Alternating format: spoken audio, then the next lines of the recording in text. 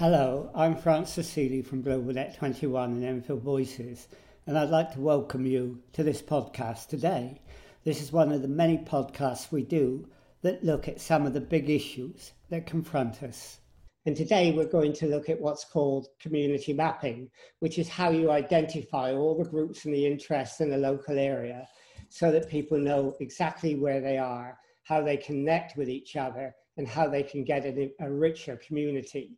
And we've got Cormac Russell with us today, who is one of Europe's biggest experts on what's called asset-based community development, or ABCD for short, which is a way in which you can make that social map stronger by giving it the substance of bringing the strengths, the skills and the gifts that groups have to work together to each other so that they can be stronger together.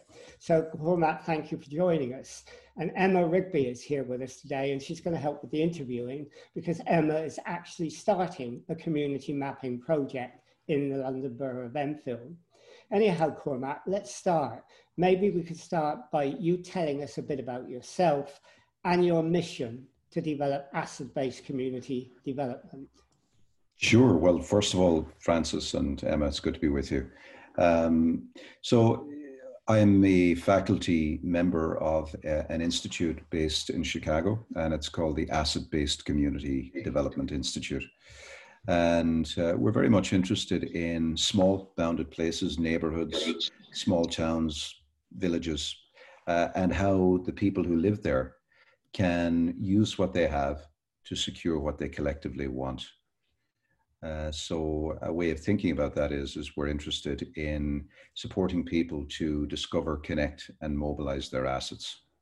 That's probably enough for now, Francis. I don't want to take up too much airtime. Okay, and Emma, would you like to tell us a bit about your community mapping exercise and what you're planning to do there? Sure, really nice to meet you, Cormac. I've heard such great things about the work that you're doing. Just really quickly, bit of background. A lot of you may know that we held a youth crime public meeting in January of this year. And we had some great panelists at that meeting and a packed out audience full of people across Enfield that were particularly concerned or willing to contribute to the issue of youth crime. Now, something that came out of that meeting was the fact that there were so many small community organisations out there all trying to do the same thing and all trying to, help in this area of youth crime, but we had never kind of met them before. So one of the things that I promised the audience that evening was that I would at some point map out our borough. So that's where we're at the moment, and it came about more since COVID hit. And Love Your Doorstep headed up the community response for COVID and the pandemic across Enfield. And I had a large technology company approach me by the name of Arup. And Arup wanted to help us. They wanted to help with volunteers, actually. And I said, look, we have got ample volunteers. We've got ample people helping. But I do need some help on the technology front. And I was wondering if you might help us map our borough. So they have set up this project as a community project. And I've been working with them now for quite a while, so probably 2 months. So it'd be really interesting to hear what you've got to say today, Cormac. Okay, Cormac, you have recently published a book, haven't you, which is called Rekindling Democracy, Professionals' Guide to Working in Citizen Space. Is that what community engagement and community mapping is? It's about working in a particular space. It is. Well, if you think about a neighborhood, a place where people live, and you think about the scale of that, it tends to be very small and it tends to be local. And what we're certainly in the book or in work generally, what I'm really interested in is, first of all, how local residents can join together. We saw in the pandemic that the pandemic had an effect of precipitating people and galvanizing people into action, neighbor to neighbor, at street level. They became the first responders. The street became the primary locus of response. That wasn't borough-wide. It's really important to say that was neighbourhood-wide. It just happened that it was kind of a federation of neighbourhoods in Enfield. And through certain lenses, you might say that's borough-wide, or that's UK-wide, or that's worldwide, or whatever it might be. But these expressions tend to be, I love that expression Emma used, around the doorstep, close to people's doorstep, because that tends to be the threshold at which people engage and respond, neighbour to neighbour. So the book is, when I talk about rekindling democracy, it's a very simple idea that a citizen isn't somebody who's crouched over kindling, waiting for somebody else to light their fire. They're actually engaged with their neighbours collectively to do things. And this is something that happened during, I believe anyway, during COVID, almost like a hydraulic relationship. As the capacity of institutions started to go down, the response of non-institutional people, might call them citizens, in civic space started to go up. Now, it's interesting that as the capacity of professionals started to go up and institutions started to increase post-lockdown, we're starting to actually see the receding of a lot of the mutuality and the citizen response. And the danger here is that it starts to become commodified and professionalized again. And that's as much a danger there may be third sector organizations who could fall into that trap as much as public sector. So I'm really interested in the distinction between neighbors and local small associations that don't have any formal structures, may not even think of themselves as a group. They're so informal. And what they did during COVID and how they responded, because they won't appear on a directory of services or clubs or groups. But in my mind, they are as important to democratic life, to well-being, to economic development, and I would say more important actually, than an awful lot of the more formal institutions.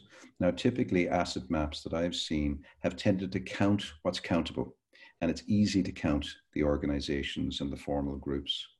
But if we could drive it even more local and into the more informal space, that's where the engine room of people power change is to be found, in my view. Emma? Well, I totally agree with you on that. We've seen the most phenomenal work from neighbours, just people in our community during this dreadful time that we've all been going through, and something we'll never forget. And I really hope that we don't forget it. So much good has come out of such a terrible time as well. But one of the questions I had for you was, do you feel it's a great way to do collaborative working and learn from each other? But I think you've pretty much answered that for me. But I'd love to, if you could keep going on that a little bit more about the experience that you've had and how people have learnt from the work you've done. Well, I think if we could go onto every street in Enfield, and we could say to people, could you tell us stories about how you got together to make things better during the last, 24 weeks, particularly in March and April? And who were the people who helped you gather together in the local space, in citizen space, in your local community? I think that would be really interesting, because then you could sit with them and they would probably tell you more stories. And I think out of that, you could begin to really discover almost what's invisible, because I think that's the big challenge with asset mapping. And it might even be better to think about, because the map is never the territory, right? So what we're trying to do is create a dynamic portrait of what typically is invisible. You know, in a sense, maps make the invisible visible and negotiable. You know, we can begin to move with meaning around. So we could say, well, on that street, there are 15 people and 5 of them know how to be useful when somebody is dying at home and the services can't reach them. And they feel comfortable to be with somebody to the end of life, for example. That information is really critical if somebody, for example, can't, during a lockdown, get to a service, or they choose to die at home, which is a bit of a hard subject to bring to light. But actually, that's exactly what some communities, including my community, had to do on a couple of occasions during the end of April, particularly, and it happened in Spain as well. In fact, in Spain, near the mid part of April, I can't remember the exact date, but there was a period of about 3-4 days in our work where we were hearing reports of older people being found dead in their homes. Wow. So, this is quite grim. And, as you go country to country, some of our work in Africa and some African countries where COVID doesn't even hit the top 10 killers, so the complexity of this is really, it's heartbreaking. But what we're interested in discovering is what are the invisible resources and capacities and passions that exist within any given community, and how might we surface them? Now, one of the things that we've found in our own community work is that you might discover that there's something 4 or 5 people would like to do to make things better. It might be that there isn't anything for young girls to do in their community, and they're concerned about that. And I think one of the things that asset-based community development would, invite people to consider is there's an almost unstated reflexive behavior in modern industrial society, right? So it goes a little like this. We say there's a problem. There's nothing for young girls to do in our neighborhood. And the reflexive behavior is to immediately default into an assumption. And the assumption is we need a youth service to sort that out. So we then do a map of all the youth services or all the services who might do something for young people. And then we sit down with the young people and we say, well, let's look at all of these and say, which one would meet your need? So that, and most people would hear that and say, well, what's wrong with that? We're so schooled in thinking that that's the way you do things that we would just do it reflexively. Now, there's another way of approaching that. And it is to sit with the young people and the local people and say, okay, so you're saying that there's nothing for young girls to do around here. Okay, well, let's have a conversation about what are the local resources that exist around here that if we join them up more productively would address that issue. And it might be that one of the girls says, well, the big problem around here is not so much that there's nothing for people my age to do, but it's that everybody thinks this is a crappy place to live. And if you're young and you have any aspiration, your aspiration is to get out of this neighborhood as quickly as possible. And the only way to feel safe or to wear a badge of honor is to carry a weapon.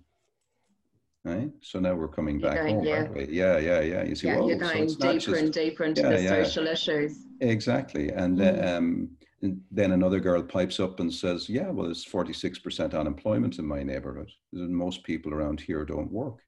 And say, so what's it like growing up with the story that says that there are no productive adults in your neighborhood? And somebody else pipes up and says, hang on, there's 54% of people who do work or volunteer, and there's great people.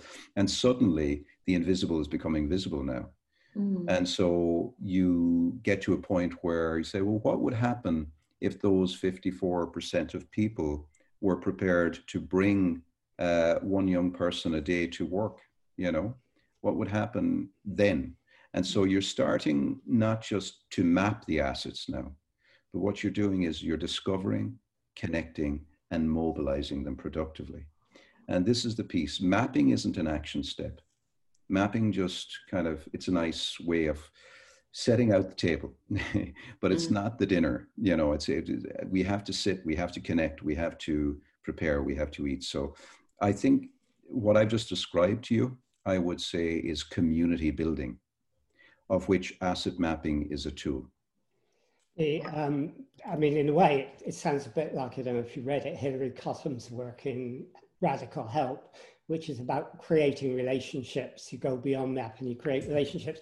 And in a way, you say that, don't you, in your book, where you say that the development, all the things that we're talking about, has got to be done by the community, even before the professionals get at it. And I think you made that point very strong. So what you're saying, are you, that it's got to be bottom up, it's got to be done at that community level, not top down? Yeah, Yeah. And so I think you have to probably really think deeply about who is actually doing the asset mapping. That I think the neighborhood is the primary unit of change, not Enfield or not the borough, but neighborhood by neighborhood by neighborhood. And how do we get to a point where local people who are not driving a single issue, but actually care about the whole neighborhood can hold on to the asset mapping process or feel some sense of ownership of the data, for example. So it feels like their fingerprints are all over that. That's one of the bigger challenges, I think. How would you go about combining asset-based community development with community mapping? I think a very simple way to think about it, Emma, is to just bring it back to ourselves as human beings and to think about when are we more likely to act, to take action on something. And it tends to be when we care about it. You know, if I care deeply about litter, for example, I'm more likely to get up and pick up the litter on my street. So I think the first step is to do something that gets past opinion and gets into motivation. Now, if I say I'm really passionate about doing something around litter, then the next question might be, well, what resources do I have to help me do that? Now, this is where an asset map could be really useful. So say, okay, I'm somebody living in a neighborhood. I really care about litter. And then somebody says, well, there's 4 other people just like you who live in door knocking distance, and I can connect you with them. Great. That's helpful. And then there may be other assets that are local that I don't have to write a funding application or I don't have to jump through hoops to get to. So what I would call primary assets, which are local and within my control. Incidentally, it might be useful to categorize assets into primary, which are local and within my control. Secondary, which are local but not in my control. The classic one would be a school that doesn't allow the community to have access to the grounds and to the building. In other words, the resource is solely for the mission of the school rather than as an asset for the community. So it's local, but it's not within community control. Community centers that are governed by people who don't like children, for example, young people, and it does happen, sadly, would be another example. It's a local asset. On paper, I could read the asset map and say, wonderful, they've got 10 community centers, but 9 of them aren't open to young people. And boast the best CCTV cameras you've ever seen. The third category is external assets. So they're neither local nor in community control. Community building is constantly trying to at least begin the conversation with what you have locally that you can begin to tap into so that you grow energy, you grow momentum, you grow a sense of we have influence over our lives here. We can start with things and really beginning to prioritize those things to build momentum and capacity. So I think I would start by finding out what people care about enough to act upon, and then begin dynamically the process of asset mapping. So you could have your asset map now, for example, and then you could begin a listening campaign. You could begin a listening campaign where you begin maybe a door knocking exercise, or you find a few really good connectors locally who are prepared to have 100 conversations at street level to really find out what people's passions are, what they care about, what will get them up in the morning, what keeps them awake at night, what do they enjoy doing? I love the question, if 3 of your neighbors were willing to help you, what would you love to do? Right? Can I say, Cormac, listening to you, I mean, when I look at how Emma's doing it, I mean, what you say is important, and that is how you sort of carry on doing it. But to start, I think what Emma's doing, and Emma can comment on this as well, is to, first of all, identify what's there, define the groups. That's stage 1. Stage 2 then is to do what you said, to look at how you can find their strengths, how you can bring them together, how you can identify problems. Do you think that's going about it the right way? Because, community mapping is set up to identify, but asset-based development is a process that goes beyond that. Yeah, it's there's no wrong door in as long as you don't get stuck. right? I know how to do the work well enough now that I could start just with community building. And just dynamically, very simply, just employ community builders in every neighborhood, and they would dynamically create the maps. I know other people who started as Emma started, but got stuck there. And people resisted doing the community building because they said, well, we've done the work, there's a map, and nothing happened. So what you really have to do is manage your messaging here and say that the map is not an action step.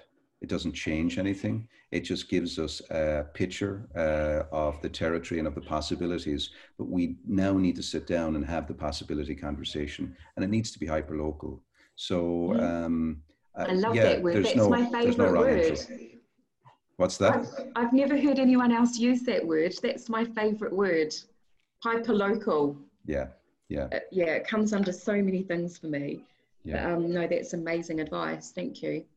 Not at all. So, there's no wrong way into this, Frances, but while you may go there, these are entry points. So what I think Emma's very skillfully created is a really powerful entry point into a conversation. She's kind of created a banquet table, but now we have to just make sure that each of the corners is broken into bite-sized chunk, a neighborhood chunk, and that work is done as well. Otherwise, what you'll have is a really cool map, and it sounds like it's going to be great, especially with the help of Arup and whatnot.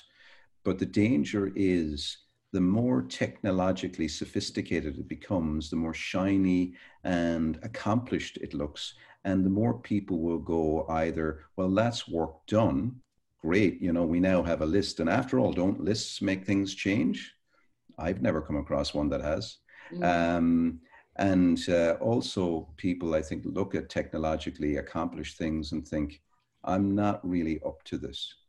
So the other thing to manage is that this doesn't overwhelm people or make people who feel I'm not credentialed enough, feel that they can't bring their gifts and their contributions to the table. So you end up with lots and lots of institutional and professionalized people coming to the party, fixing problems rather than citizens sharing gifts. I mean, Emma, maybe you could, let Cormac and the rest of us know, how you are going through and how you're developing the identification process. You're finding those groups, first of all, within a neighborhood. Yeah, I think everything you've said just resonates with me so much, because Love Your Doorstep, my organisation, was set up. It's a community-based organisation. All my staff live locally. We run the largest community forum here in the borough, and day in and day out, we're helping local people find local products and services. So we've been around for a long time, and we've got some really good relationships. And I think that was how we were able to pull together the community response for COVID so well. And like I said, that, that's just been incredible to work on and with these people. But what you've just said about it looking a bit shiny and not becoming too commercialized is exactly what I'm not going for. So that's good to hear. This is about everyone from kind of poet groups to scout huts to brownie groups to all our different cultures that we have here in Enfield, being able to have a presence somewhere and us being able to communicate and work together. And I mean, that's my vision for it, is that it'll involve everyone. And I think with the type of personality I have, that shines through in what Love Your Doorstep's about anyway, is that we try and bring in as many types of people as we can to make it a diverse community. And Cormac, I mean, just to say, I mean, Emma and I are going in sort of parallel directions. I mean, we've started up a network called Enfield Climate Action Forum, which has 70 organisations in it. Now, what advice would you give us to, for example, on an issue like that, which, does make people locally concerned? How would you move that from being a network of 70 organisations to be one that was based upon asset development principles? I think the biggest challenge for any of us in coming together as human beings is that we actually act like we like each other, rather than we're just suffering each other in order to solve a problem. So the biggest thing that we have available to us is intimate community relations, so the idea that community is a verb, it's not a noun. I'm really struck by the number of meetings that you go to, and they're set up even online in such a way that the one thing you don't do is actually fall in love with each other. You don't actually get excited by each other. You don't experience any joy together. I'm not saying that your groups do this, but the groups get to such a scale and they get to such a point that there's, it's almost like this is the cross to bear, and I think one of the things I would say is, let's find a way of being convivial, of being in deep relationship with each other. And just on this, I think there are three things that really matter, and I just put it into the chat for everybody. I don't know if the attendees can see the chat. Yeah. Good. So I think in every group and in every community, beginning to think about assets in these terms is important, so that in every group and every community, every person, regardless of their label, even if they're a bit challenging in their behavior, everybody has a gift to bring. And bring that ethos into your network is really important, taking it really seriously, but actually doing some work to discover what those gifts are. Because often even the members of the group won't know that they're allowed to bring their gifts.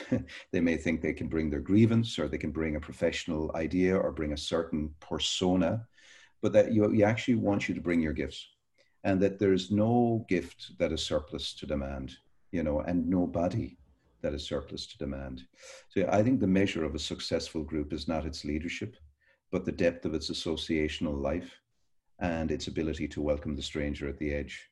This, by the way, is really important. The success of responding to COVID is not how many people we fed or how many prescriptions we collected, right?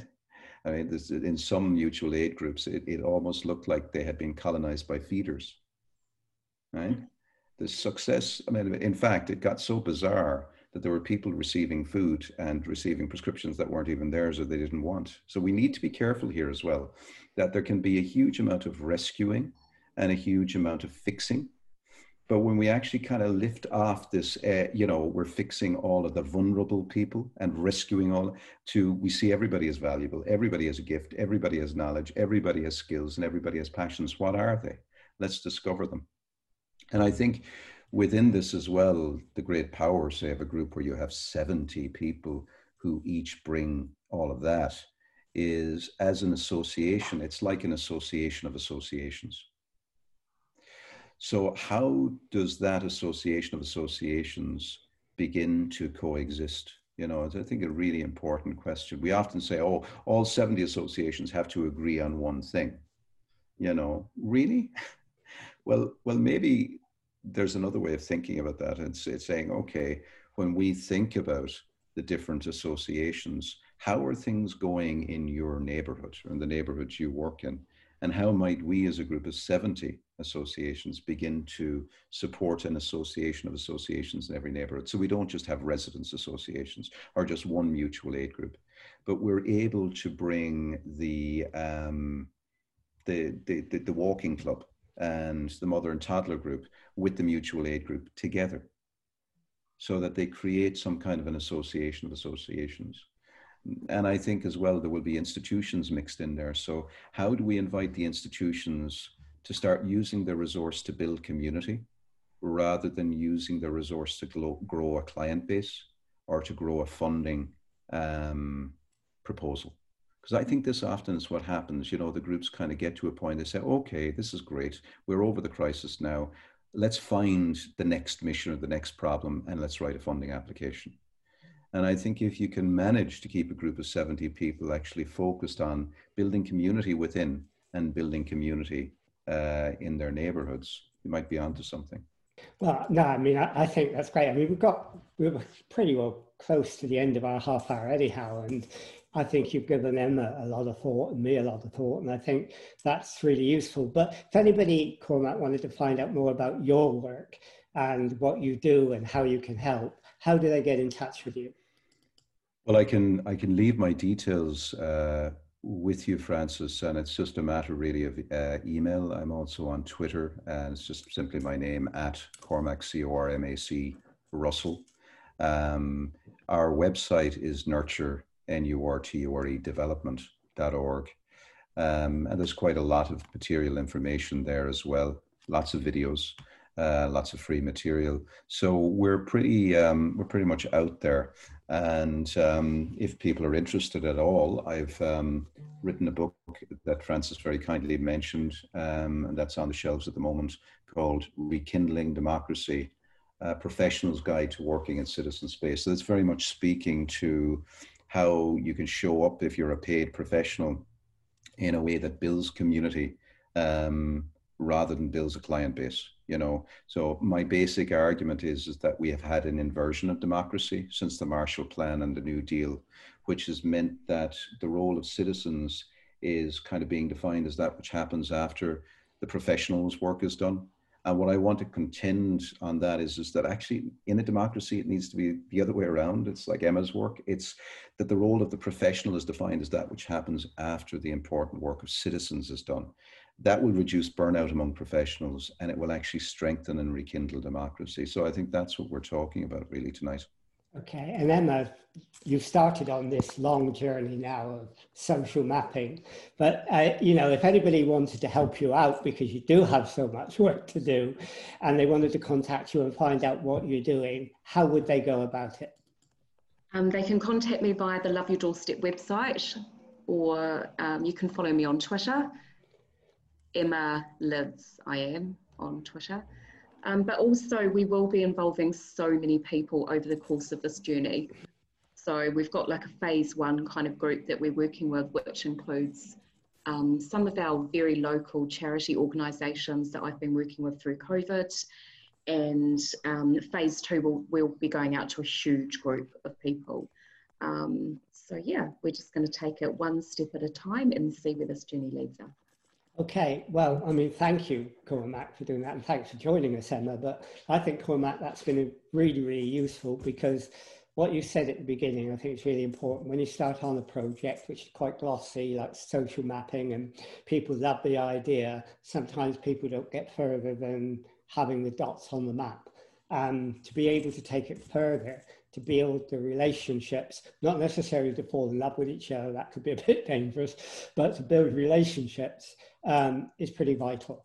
And I think you've helped us a lot today in talking about how you can do that, how you can look at the assets that both people and groups and associations have, and how you can then use those to make a richer community. So thank you really for joining us today. I think it's been very useful, and maybe we can keep in touch with you so that you can maybe advise us as the social mapping develops and hopefully goes into that asset-based development phase as well. So thank you for doing this, and thanks for joining us, Emma, telling us about the social mapping and helping with the interviewing as always. So thank you, and we'll end this webinar interview now.